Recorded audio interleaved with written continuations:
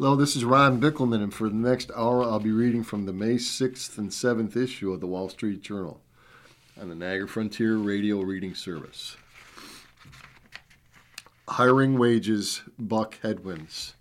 April saw an increase of 253,000 jobs, with unemployment of 3.4%, matching the low since 1969. Americans landed jobs and their wages increased in April, showing the labor market remained resilient amid banking turmoil, rising interest rates, and high inflations. Employers added 253,000 jobs in April, the best gain since January, the Labor Department said Friday. Job growth was revised lower in February and March. The unemployment rate fell to 3.4% last month, matching the lowest reading since 1969. Low joblessness kept upward pressure on wages, which grew 4.4% in April from a year earlier, up from 4.3% annual increase in March. Average hourly wages rose 0.5% from a month earlier. Over the past year, inflation hit historic highs. Economic growth slowed. The Federal Reserve rapidly raised interest rates, and stress emerged in the banking sector. Many economists anticipated these challenges would trigger the labor market to crack. So far, it hasn't. The American labor market is simply unstoppable right now, said Joe Bruchelas, chief economist at RSM US LLP. Stocks climbed sharply after the jobs report, with the Dow Jones Industrial Average adding nearly 550 points, or 1.65%. The Standard & Poor's 500 rose 1.9%, and the tech-heavy NASDAQ Composite was 2.3% higher. The yield on the 10-year Treasury note rose to 3.445 from 3.35%. Friday's data did do little to clarify the outlook for the Fed policy, especially because officials will have one more employment report before their June 13th and 14th meeting, and because they are paying closer attention to the banking stress. Federal officials raised their benchmark federal funds rate this past week to a range between 5 and 5.25%. From the highest level in 16 years to slow down the economy and combat inflation. Chair Jerome Powell suggested that the central bank might pause rate rises after that to study the impact of its rapid increases over the past year and assess any fallout from failures of the three mid-sized banks since March. The strong report could complicate the Fed's deliberation and helps explain why officials think if they do adjust any interest rate, the next move is more likely to be up than down. There were pockets of strength in the data, but the bar from resuming hikes is also higher now, said Derek Tang, economist at the forecasting firm L.H. Meyer. Delayed easing will be the new tightening. On Friday, investors saw just a 7% chance that the Fed would raise rates at its next meeting, and they see rising chances of a cut after that, according to CME Group. Interest rates futures markets imply 75% probability that the Fed will have cut rates below current levels by September. April's monthly payrolls increase was slightly below the average monthly gain of 290,000 over the prior 6 months. Employment in February and March was revised down by a total of 149,000. After mass layoffs in early 2020 during the pandemic lockdowns, hiring surged in the middle of that year. Job gains have moderated since, but have trended above the pace in the year before the pandemic began. Friday's report showed job gains in most industries, even ones in construction that are particularly sensitive to interest rate increases.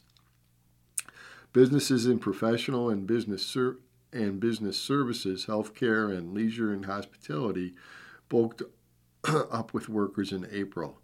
Temporary help agencies cut jobs. Goodhart Animal Health Center has hired front desk staff as well as veterinarians and nurses in recent months to meet the demand from pet owners bringing their dogs and cats in for checkups and surgery, said Alex Robb, medical director at one of Denver's locations. The pandemic spurred a rise in pet ownership. The center has increased wages to retain existing employees in an industry suffering from high levels of worker burnout, says Dr. Robb. You can't underpay folks and expect them to stay, he said. The hospital has raised pay an average of 10% in the past 16 months. Receptionists can now make between $18 and $20 an hour, and nursing staff between $21 and $25. Goodhart also raised prices last year, including for lab work and surgical fees, helping offset the higher labor costs. Annual wage growth has cooled from a recent peak of 5.9% in March of 2022, but it remains well above 2019 pay raises of roughly 3%. Employers in construction, leisure, and hospitality and mining posted among the fastest wage gains in April from a year earlier. Rising wages and low unemployment are fueling consumer spending, the economy's main driver. Consumers were a bright spot in the first quarter as broader economic growth cooled from late last year due to a slowdown in business investment and a weak housing market. The pandemic drove a huge wedge between supply and demand for workers. That has started to come into better balance in recent months, with job openings falling and more workers entering the labor force. In April, 83.3% of Americans in their prime working years from 25 to 54 were employed or seeking jobs, the highest share since 2008. The influx of job seekers is helping restaurants, bars, and hotels snap up workers after they struggled with acute labor shortages for much of the pandemic. Pushed by renewed demand to travel and socialize, leisure and hospitality businesses added about 900,000 jobs over the past year, almost a quarter of all jobs gained. The strong labor market has delivered gains to workers who suffered from deep job losses 3 years ago. The unemployment rate for Black Americans fell to 4.7% last month, the lowest on records dating back to 1972. The jobless rate for Hispanic workers declined to 4.4%, a historically low level. There are signs of softening momentum in the labor market. Some industries, including retail, finance, and manufacturing, have hired much more slowly than others over the past year in weaker demand. Demand for metal parts has slowed over the past 18 months at Birmingham, Alabama's manufacturer DSW Cutting. President Chris McIlvaine said, DSW makes parts used in tractors, lawn mowers, and electrical hardware. Weaker sales and production volumes mean less for workers. The 75-person company is looking to hire 4 employees, fewer than it sought to hire in 2021. Things are not terrible, but they're not nearly as active as they were, Mr. McIlvaine said. It's a very strange economy. Paramount can't say no to the man behind Yellowstone. Tony Sheridan writes most of the company's hits, giving him clout.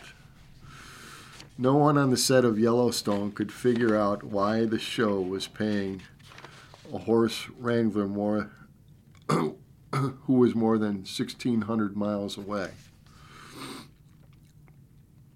It was May of 2022. The Paramount Network Western was gearing up for a 5th season that was, by all accounts, expected to be another hit, both for its all-powerful creator, Taylor Sheridan, and Paramount Global, the media conglomerate, bankrolling its operation. Back in the show's production offices in Stevensville, Montana, confusing expenses were piling up, including a time card requesting more than $3,000 from a wrangler named Barbara Stewart. I was surprised to see a time card for a Texas Wrangler come through last week, even though we are now shooting in Montana, Mary Jesenowski, the show's production controller, wrote to Miss Stewart, who was also not known to be head of an animal wrangling on set. I know Tony Sheridan's wrangler, Ms. Stewart wrote back, saying she worked on one of his on one of his ranches and prepared his horses to be used in filming the show. She was an employee of Taylor Sheridan, paid by Yellowstone budget, caring for horses. He charges the production to use, located on a ranch where the production pays him to film. These are the hallmarks of Tony Sheridan's business model. In addition to getting paid to write, produce, and sometimes direct multiple shows, including several in the Yellowstone universe, Mr. Sheridan has built a network of lucrative commercial projects that feed off them, including actor training, cowboy camps at one of his ranches, and renting herds of cattle at $25 a head.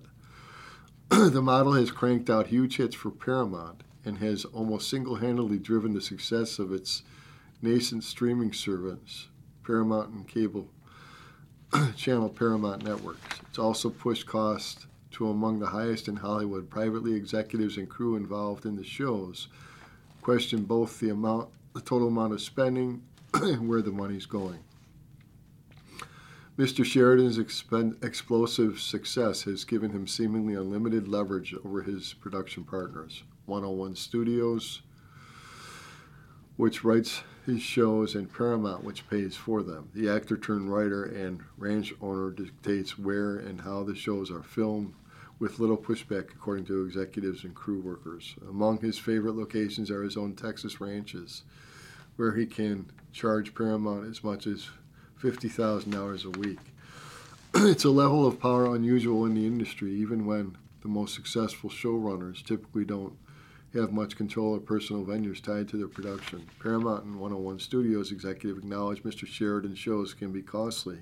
Episodes of Yellowstone and prequel 1923 run at least $22 million each, but said they are very comfortable with their working relationship.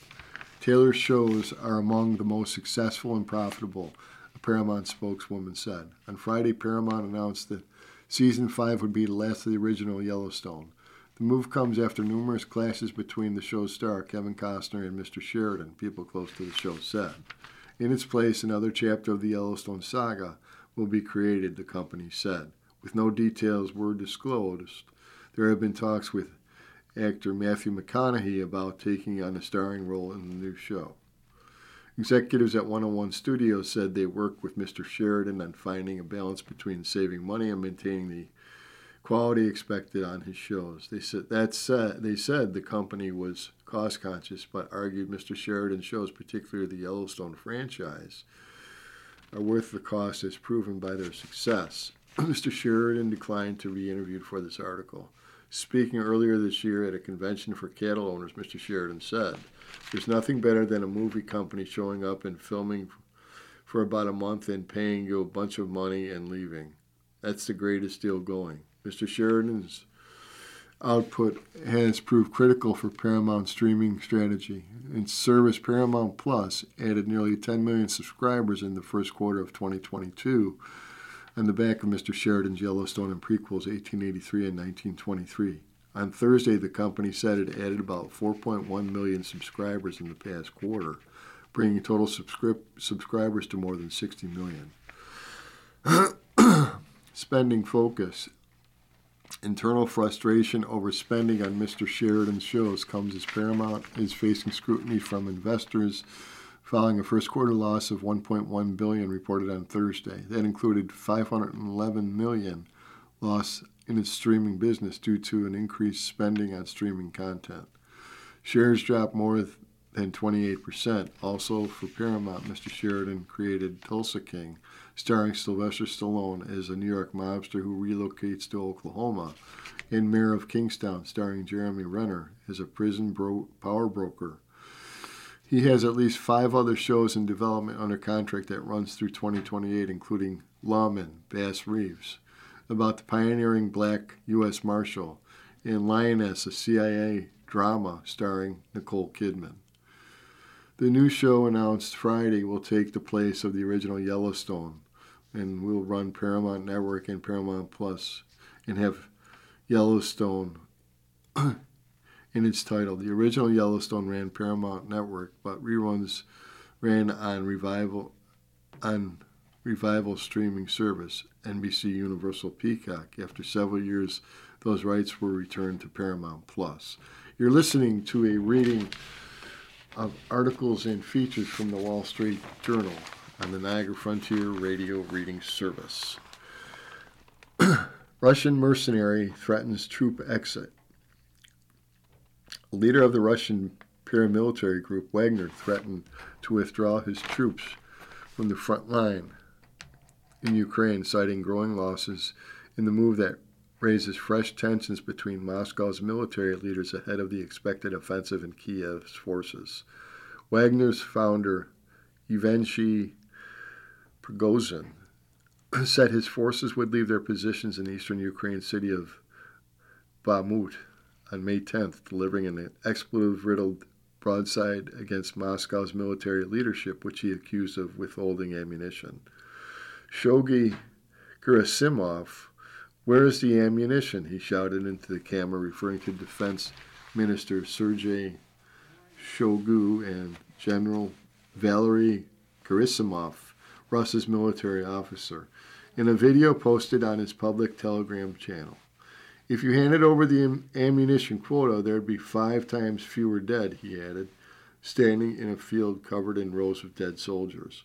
Wagner has spearheaded Russia's offensive in the eastern city of Bakhmut, which Ukrainian forces are clinging on to after months of brutal combat and have taken a heavy toll on both sides. The White House estimated this week that about half the 20,000 Russian troops killed in Ukraine since December were from Wagner. "I withdraw units of Wagner private military company because they are doomed to a senseless death without ammunition," Mr.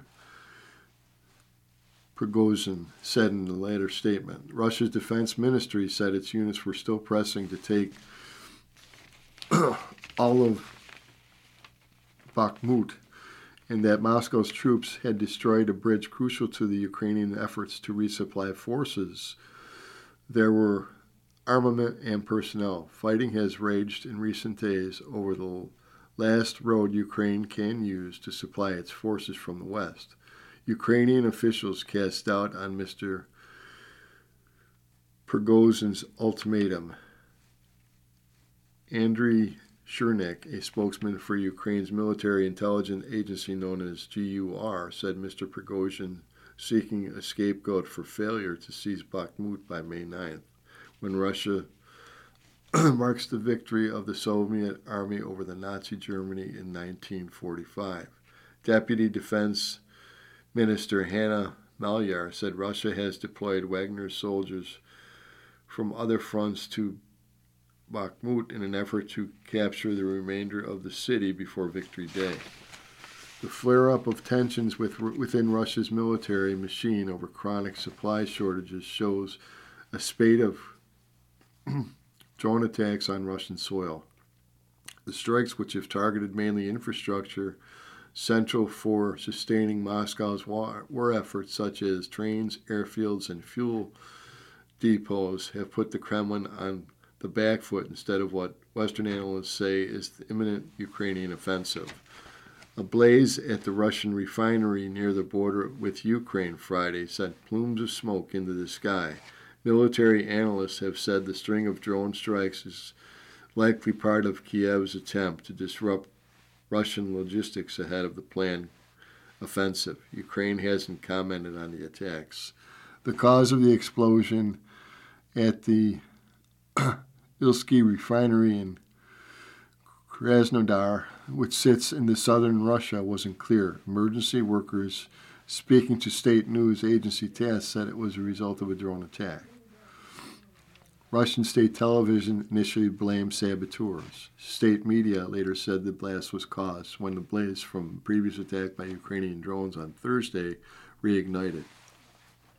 In the most spectacular incident, 2 drones exploded over the Kremlin earlier this week after Moscow said that they had been intercepted. Russia blamed Ukraine and the U.S. Both Kiev and Washington denied involvement.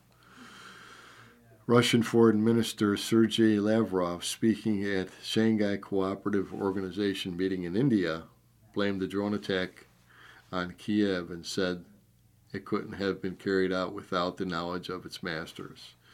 This past week, an airport in Russia's Bryansk region was also targeted by a drone, and 2 trains carrying fuel toward the front lines were derailed in the same area. UK's Ministry of Defence said a recent uptick in attacks targeting Russian railway lines in the areas bordering Ukraine had likely caused short-term localized disruption to Moscow's military movements. While the damage can be repaired quickly, the ministry said Russia's internal security forces were likely to be able to fully protect unlikely to be able to fully protect Russia's rail networks from attack. Ukraine is preparing to deploy weapons and troops trained by its allies in an offensive to recapture territory occupied by Russia in the east and south of the country. A 3-day curfew came into force in the southern city of Kherson as Russian forces continued to pound the surrounding region with rockets and artillery. 3 people were wounded in the shelling over the past day, said the head of Kherson's military administration, Alexander Prokudkin.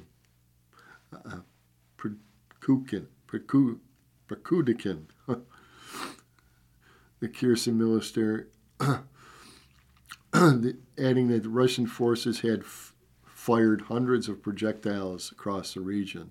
Ukrainian forces recaptured the city of Kherson last year, but it and the surrounding areas remain within artillery range of the Russian forces that were driven back to the east bank of the Dnipro River. Local authorities have said the curfew aims to help law enforcement carry out unspecified activities. A Ukrainian military analyst said that curfew might make it easier for the Ukrainian military to move around the Russian target positions over the river.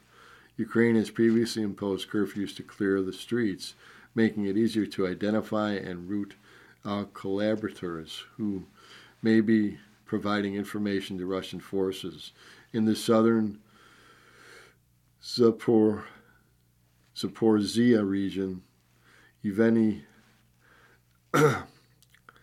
Balotitsky, the Russian-backed governor of occupied part of the region, said Friday on a telegram that residents of the 18 frontline settlements would temporarily relocate amid intensified shelling by Ukrainian troops. TikTok listed who viewed gay videos.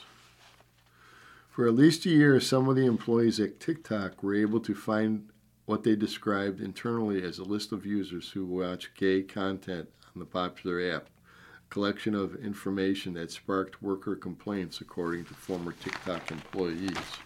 TikTok doesn't ask users to disclose their sexual orientation, but its cataloged video users watched under topics such as LGBT, short for lesbian, gay, bisexual, and transgender.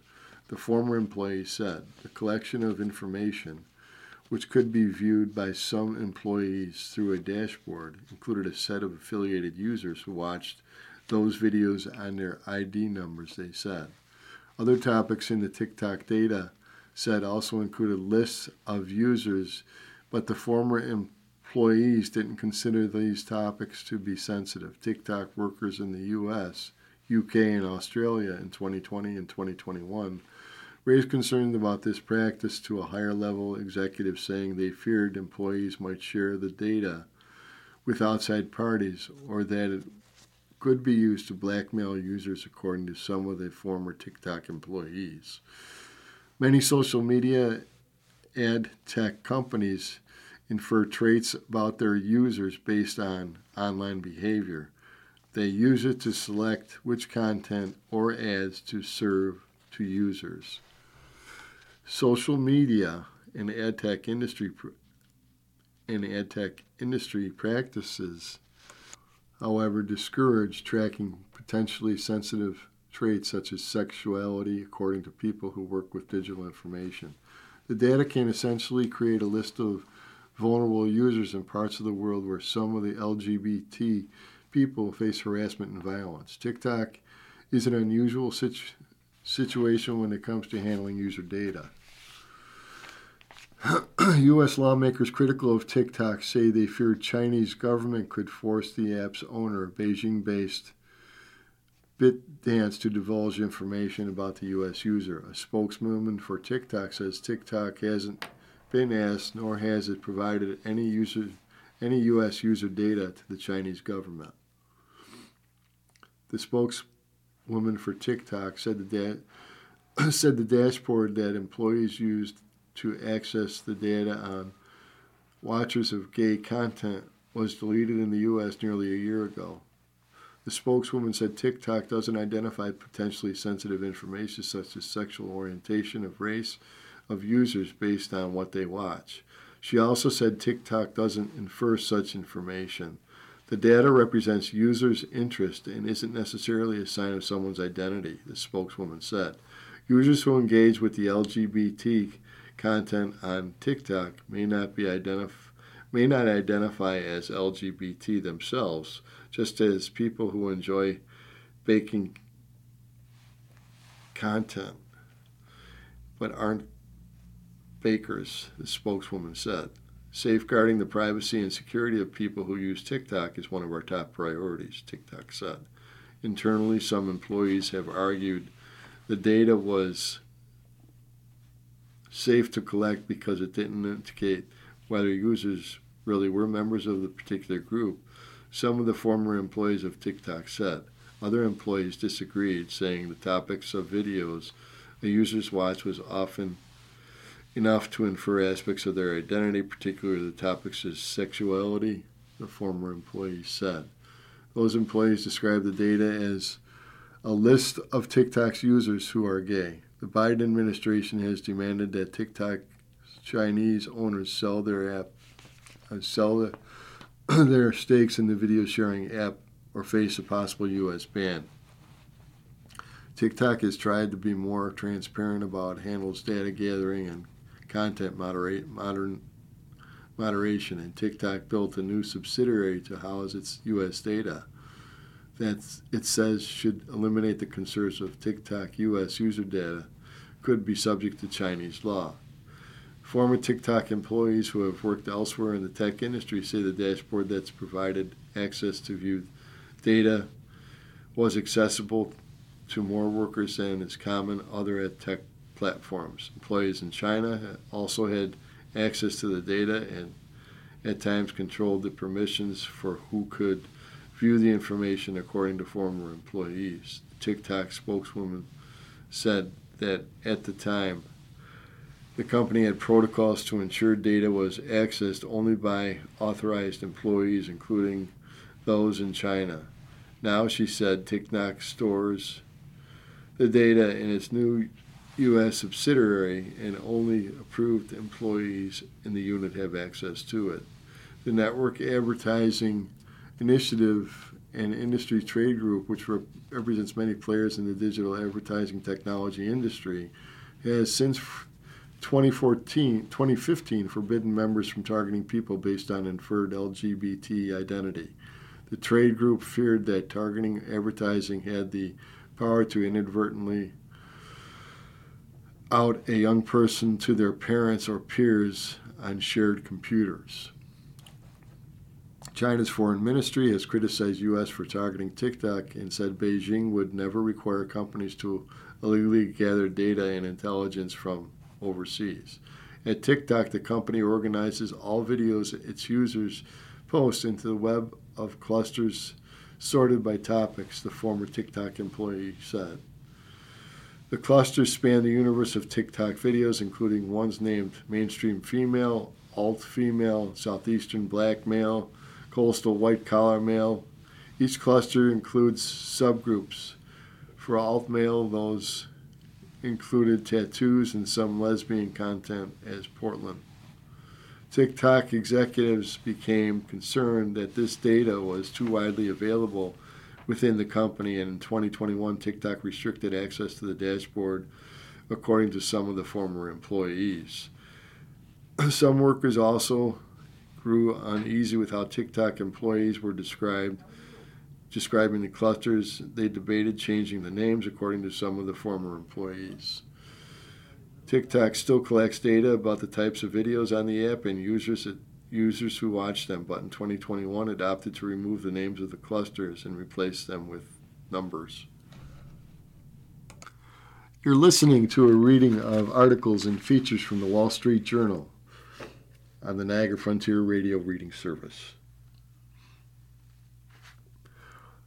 WHO declares pandemic emergency is over. The World Health Organization declared an end to the COVID-19 emergency, signaling that one of the most deadly and economically devastating pandemics in modern history is receding as the disease that caused it becomes a routine illness. COVID-19 is here to stay, but the pandemic has been in a downward trend for more than a year because people around the world have built up immunity to the virus, the World Health Organization said on Friday. Mortality has decreased and there is less pressure on health systems. The trends have enabled most countries to return to pre-pandemic life, even as COVID-19 continues to spread.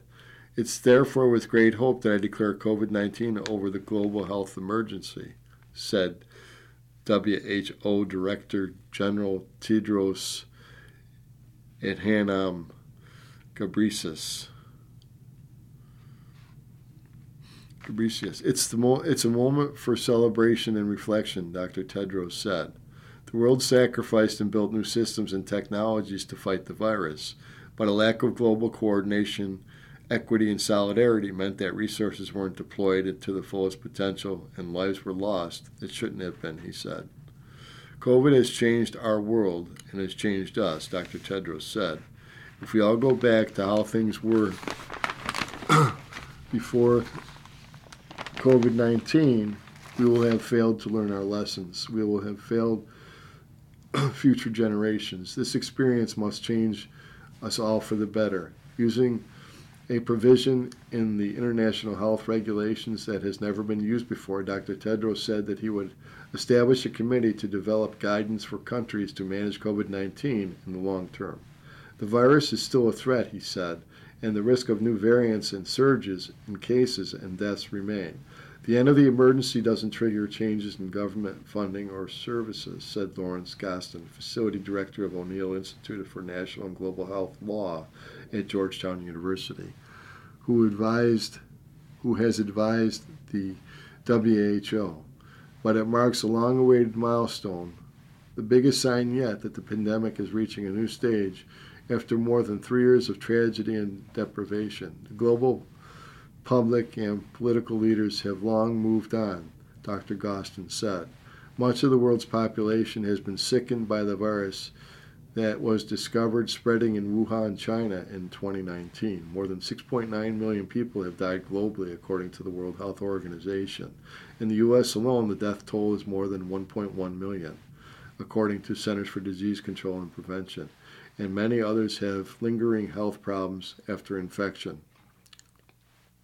The pandemic has shattered an illusion of that humanity has control over the environment.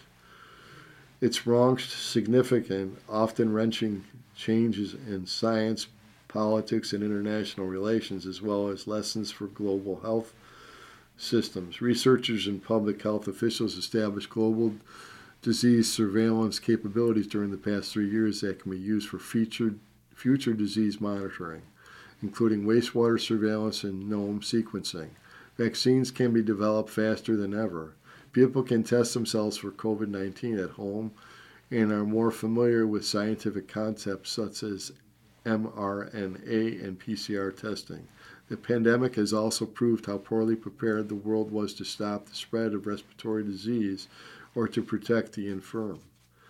Governments and medical providers are less equipped in many ways to fight disease threats than they were before the pandemic. People have tried public measures such as masks. Hospitals, public health organizations have lost staff to burnout, and the health misinformation is abundant. The public's trust in data and science and vaccines has taken a hit, and it's been very polarized, says Dr. Jennifer Cates, a senior vice president at the Kaiser Family Foundation. It raises the risk of what happens when there's another pandemic. The World Health Organization said it would work with countries to update their preparedness for future pandemics, starting with respiratory virus such as influenza.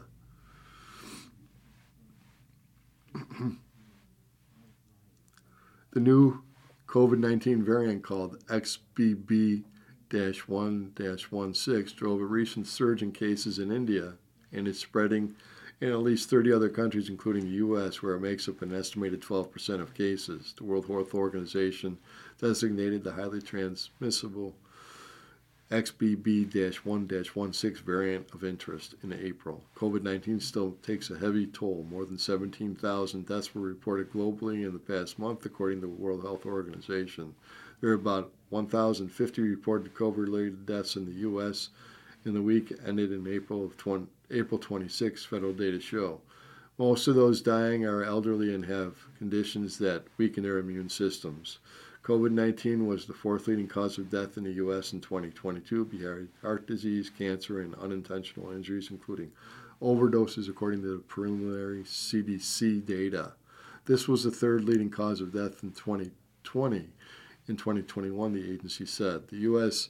ended its COVID-19 national emergency in April, and its public health emergency will be lifted May 11th. This means full insurance coverage for COVID-19 tests won't be mandatory in many cases, and the CDC won't have the power to collect some test and vaccination data.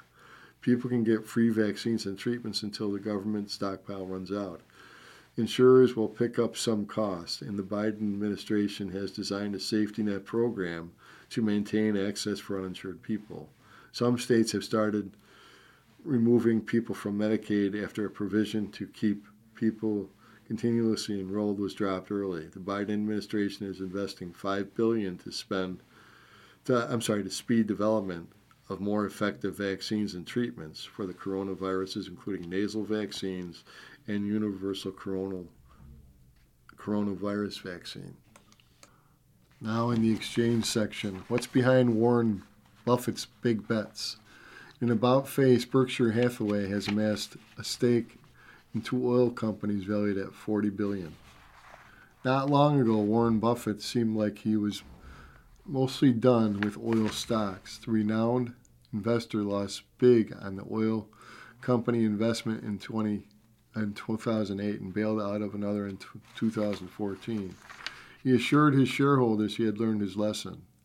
Then, last year, Mr. Buffett built up fresh $40 billion bet. In this weekend's annual gathering of shareholders at his company, Berkshire Hathaway, Mr. Buffett is certain to face questions about his drastic about-face. Investors hope Mr. Buffett and his lieutenants outline his thinking that led them to build massive stake in two of the Permian Basin's biggest producers and explain what they think the future looks like for oil and the companies that drill for it.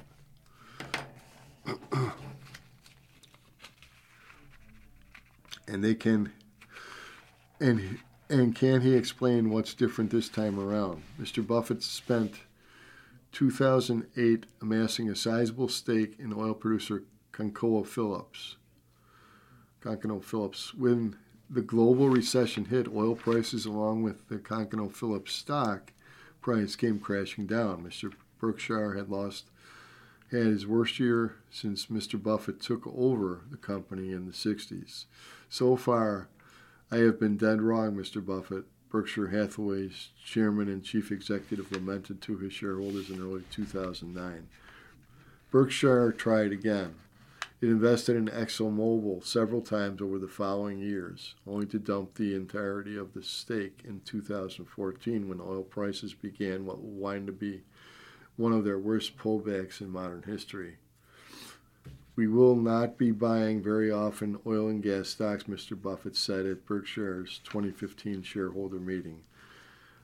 The Occidental Petroleum caught Mr. Buffett's eye. Occidental CEO Vicki Hollum was in her Jeep Wrangler in March 2022 on her way to watch a college baseball game. Occidental shares had been ripping higher, but no one knew why. Her phone rang. She was about to get the answer. "Vicki, this is Warren," Mr. Buffett said, according to an account of the conversation Mrs. Hollum shared at a symposium dinner in November. We just bought 10% of your company. That call marked the beginning of the big binge on oil stocks from Berkshire. Mr. Buffett's company went back to buy more Occidental shares later that month, in May and in June. Even as oil prices fell from a peak, Berkshire kept buying, making additional investments in July, August, September, and March of 2023. It also increased its stake in much larger Occidental rival Chevron in the first 3 quarters of the year. After a flurry of investments over the past year, Berkshire has become the biggest shareholder in both Occidental and Chevron. Energy shares have made up about 14% of Berkshire's stock portfolio at the end of 2022, highest percentage going back to at least 2000, according to the analysis of company filings. Mr. Buffett's followers may get some more clarity on Berkshire's investments in the energy industry on Saturday, when he and his right-hand man, Vice Chairman Charlie Munger, take the stage at the company's annual meeting. Greg Abel, Mr. Buffett's designated successor, and Anjit Jain, the head of Berkshire's insurance operations, are also to field questions from the audience at the meeting. It's been a busy year for Mr. Buffett. The 92-year-old flew to Japan in April to meet with the heads of the 5 trading houses that Berkshire has invested in. His company also completed its biggest deal since 2016 in October, when it finished acquiring insurer Allegheny, which went on buying spree in the stock market, spending a record $68 billion purchasing stocks in 2022. Berkshire's investments in Occidental and Chevron stand out as some of Mr. Buffett's biggest bets during the stretch. Occidental shares have climbed 8.1% since Berkshire first disclosed its stake in the company in March 2022. Chevron shares have risen 0.3% since Berkshire disclosed, significantly increasing its stake in April of 22.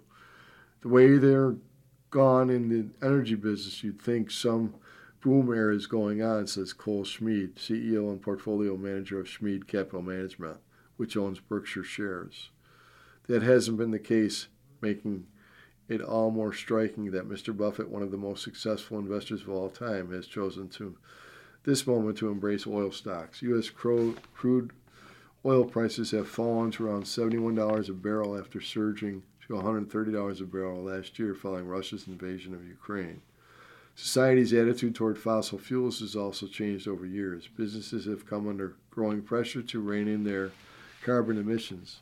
At Berkshire, shareholders, including the California Public Employees Retirement System, have put forward a resolution demanding the company assess and disclose the risks it faces from climate change and transition to clean energy. Shareholders will vote on the proposal, which is similar to proposals put forward in previous years that were soundly defeated at the company's meeting Saturday. Perhaps the most surprising aspect of Mr. Buffett's investment is the energy stocks have mostly been money-losing investments in recent years.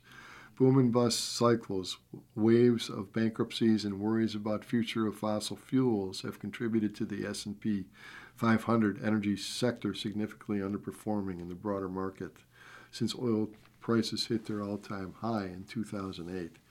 There's a huge spread between what they've invested in and what everyone else is buying, Mr. Schmid said of Messengers Buffett and Munger. Why then has Berkshire made such a big push into energy stock? The simple answer, according to analysts and investors who have followed Mr. Buffett over the years, the investor seems firmly to believe, even as a growing number of companies set ambitious goals to reduce their carbon emissions, the world will continue to need oil, lots of oil. That should make it a commodity that companies like Occidental and Chevron can profit from selling for years to come.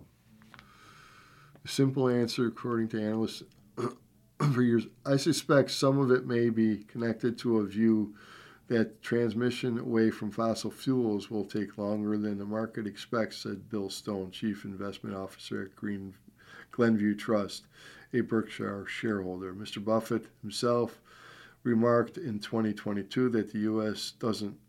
didn't look like it was close to moving away from oil entirely. He declined to comment for this article. If we were to try to change over in 3 years or 5 years, nobody knows what would happen, but the odds that it would work well are extremely low. It seems to me, he said at a Berkshire Hathaway shareholder meeting last year. You're listening to a reading of articles and features from the Wall Street Journal on the Niagara Frontier Radio Reading Service. Critics of the energy industry have suggested that anybody who produced a barrel of oil was something terrible, Mr. Buffett said.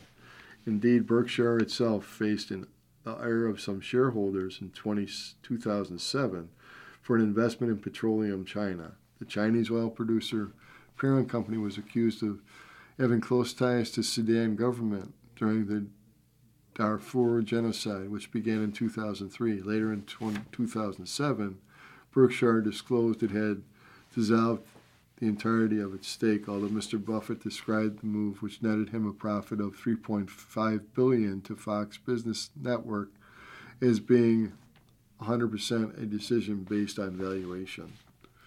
Despite some of the people's moral judgments about fossil fuels, the fact of the matter is the U.S. would grind to a halt without it, Mr. Buffett said in a 2022 shareholder meeting. I mean, just try doing without 11 million barrels a day and see what happens tomorrow, he said. Mr. Berkshire's investments in energy the past year make it clear that as technology companies have grown more and more dominant in the stock market, Mr. Buffett still appreciates the old economy business, said James Shanahan, a senior equity research analyst at Edward Jones, who covers Berkshire. Mr. Buffett didn't elaborate on the reason for his Occidental and Chevron investments in his most recent direct communication to shareholders, his annual letter, which he released in late February. Investors have followed Messenger, Buffett, and Munger for years, say the two men are averse to risk-taking.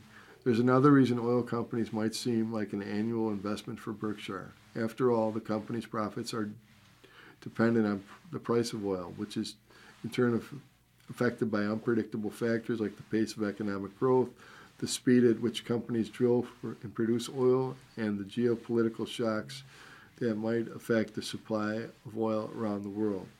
Yet Mr. Buffett doesn't seem to be counting on oil heading to sky-high levels. Mrs. Malum says she doesn't know the price of oil next year. Nobody does, Mr. Buffett said at the Berkshire 2022 shareholder meeting. Instead, he may be wagering that oil prices will stay within a certain range that makes profits possible for oil companies, said Monish Pabrai, founder of the Pabrai Investment Funds, a Berkshire shareholder who met Mr. Buffett in 2008 after winning a dinner with the famed investor at a charity auction. Many oil companies have said they can be profitable with oil prices trading far below current levels thanks to advances in technology, and have made it easier for companies to extract oil, even in environments that have historically been tougher to operate in. Occidental, for instance, has said it can turn a profit with oil as low as $40 a barrel. Let's say, for example, he has a view that in 10 years, oil prices will range from $60 to $150 a barrel, Pabrai said. As long as they mostly stay within that range, Berkshire stock investment would likely pay off, or at least return to more than Berkshire was able to pay to get them. Putting the same money in the U.S. Treasury notes, he said. A 10-year U.S. Treasury note has a yield of 3.445% Friday. Another likely selling point, both Occidental and Chevron have dominant presence on the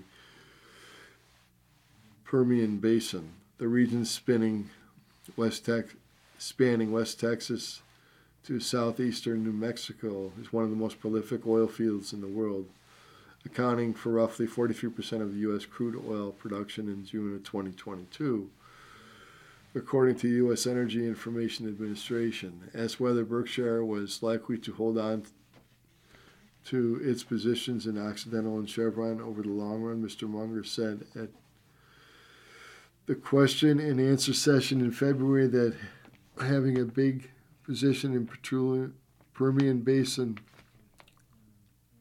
those two companies is likely to be a pretty good long-term hold. Mr. Munger added that he admires both companies. What's also clear is that in the case of Occidental, Ms. Holub has won Mr. Buffett's confidence. While in the past many oil companies have made the mistake of increasing production as soon as oil prices have jumped higher, Mrs. Holub has spent the year following the outbreak of the COVID-19 pandemic focused on paying down Occidental's debt load. She's basically like Buffett in terms of thinking about returning cash to shareholders, Mr. Fabry said. Occidental had also been, with Mr. Buffett's blessings, invested more than $1 billion in carbon capture process that involves using fans to pull massive amounts of carbon dioxide out of the air and then funneling it deep underground. Though the technology is still evolving, the company says it will help it reach its goal of net zero emissions in 2050, which allows it to keep investors in oil extraction. That may help explain why Berkshire went from owning none of Occidental's common stock and becoming its largest shareholder in the span of just a couple of weeks in 2022. Mr. Buffett felt like he could make an investment like that because he had high level of confidence in her, Mr. Schmid said. Ms. Holub just gets it. She's far and away the most successful oil exec I've ever met, he added. Mr. Buffett and Mr. Munger have built Berkshire for a long haul, Mr. Fabry said. When you think about the railroad 100 years from now, it'll still be cranking, he said, referring to Berkshire's BNSF railway business. The utilities, they're going to be around for a long time, he said, referring to Berkshire Hathaway Energy. It makes sense then that Berkshire's stock portfolio would include oil companies such as Buffett, which messengers Buffett and Munger seem to believe will continue churning out profits for years to come. They're not going to chase the latest fad, Mr. Fabry said. They're as much as possible looking at no-brainers. Blue check is polarizing symbol of Musk's tenure. Elon Musk's move to upend Twitter's long-standing verification system is turning the platform's iconic blue check marks into a polarizing symbol of his leadership for some of Twitter's most prominent users.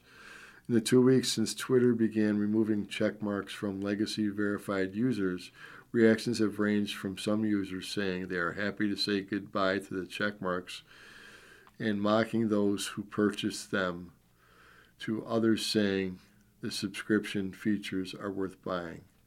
Instead of the old system in which Twitter verified accounts as authentic or notable, the platform is selling the check marks through its subscription service, Twitter Blue.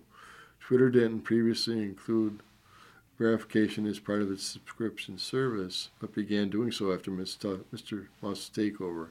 An estimated hundreds of thousands of users have subscribed for checks and other features. Others, including some celebrities, have taken to Twitter to disavow the verification changes.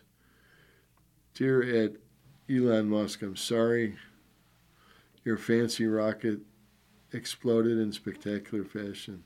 I'm certain you'll build on even bigger. You'll build on even bigger and more exploding one. Now, may I please have my blue check back, said actor Charlie Sheen, who has more than 10 million Twitter followers. In a tweet referencing Musk's SpaceX Starship test flight 2 weeks ago, Mr. Sheen soon got his wish. His checkmark reappeared. Within days, removing many legacy checkmarks, the company appeared to partially backtrack. Checkmarks reappeared in many high-profile accounts, even for some who said they aren't paying. That led to the spectacle of some Twitter's most famous users taking to the platform to reject the markers. Matt Mulweg, founder and CEO of Automattic, the company behind the web publishing and e-commerce platforms such as blogging site Tumblr, tweeted that he paid for Twitter Blue in part because he wants to see subscription models work for social networks. Author Stephen King, who has more than 7 million Twitter followers, said he hadn't subscribed to Twitter Blue. I think Mr. Musk should take his blue check to charity, he tweeted. Pop star Lil Nas X, who has 8 million followers, tweeted, "On my soul, I didn't pay Twitter Blue. You feel my wrath, Tesla man." Others who said they weren't paying for the check marks range from Alyssa Milano to author Neil Gaiman in Auschwitz-Birkenau State Museum.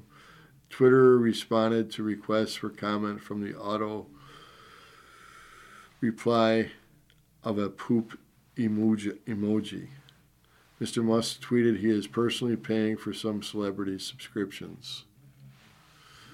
TV journalist Brianna Whitney said she subscribed to Twitter Blue well before Mr. Musk's takeover because she wanted to post longer videos. "I needed the longer vid to post my news story, especially true crime," she tweeted. "So that's why I still have a blue check, no other reason."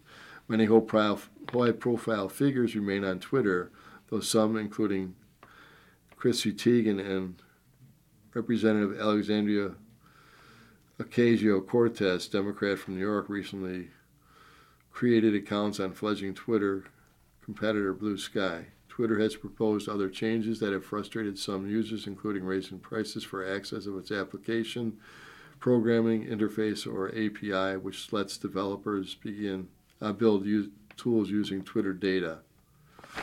You've been listening to a reading of articles and features from the May 6th and 7th issue of the Wall Street Journal.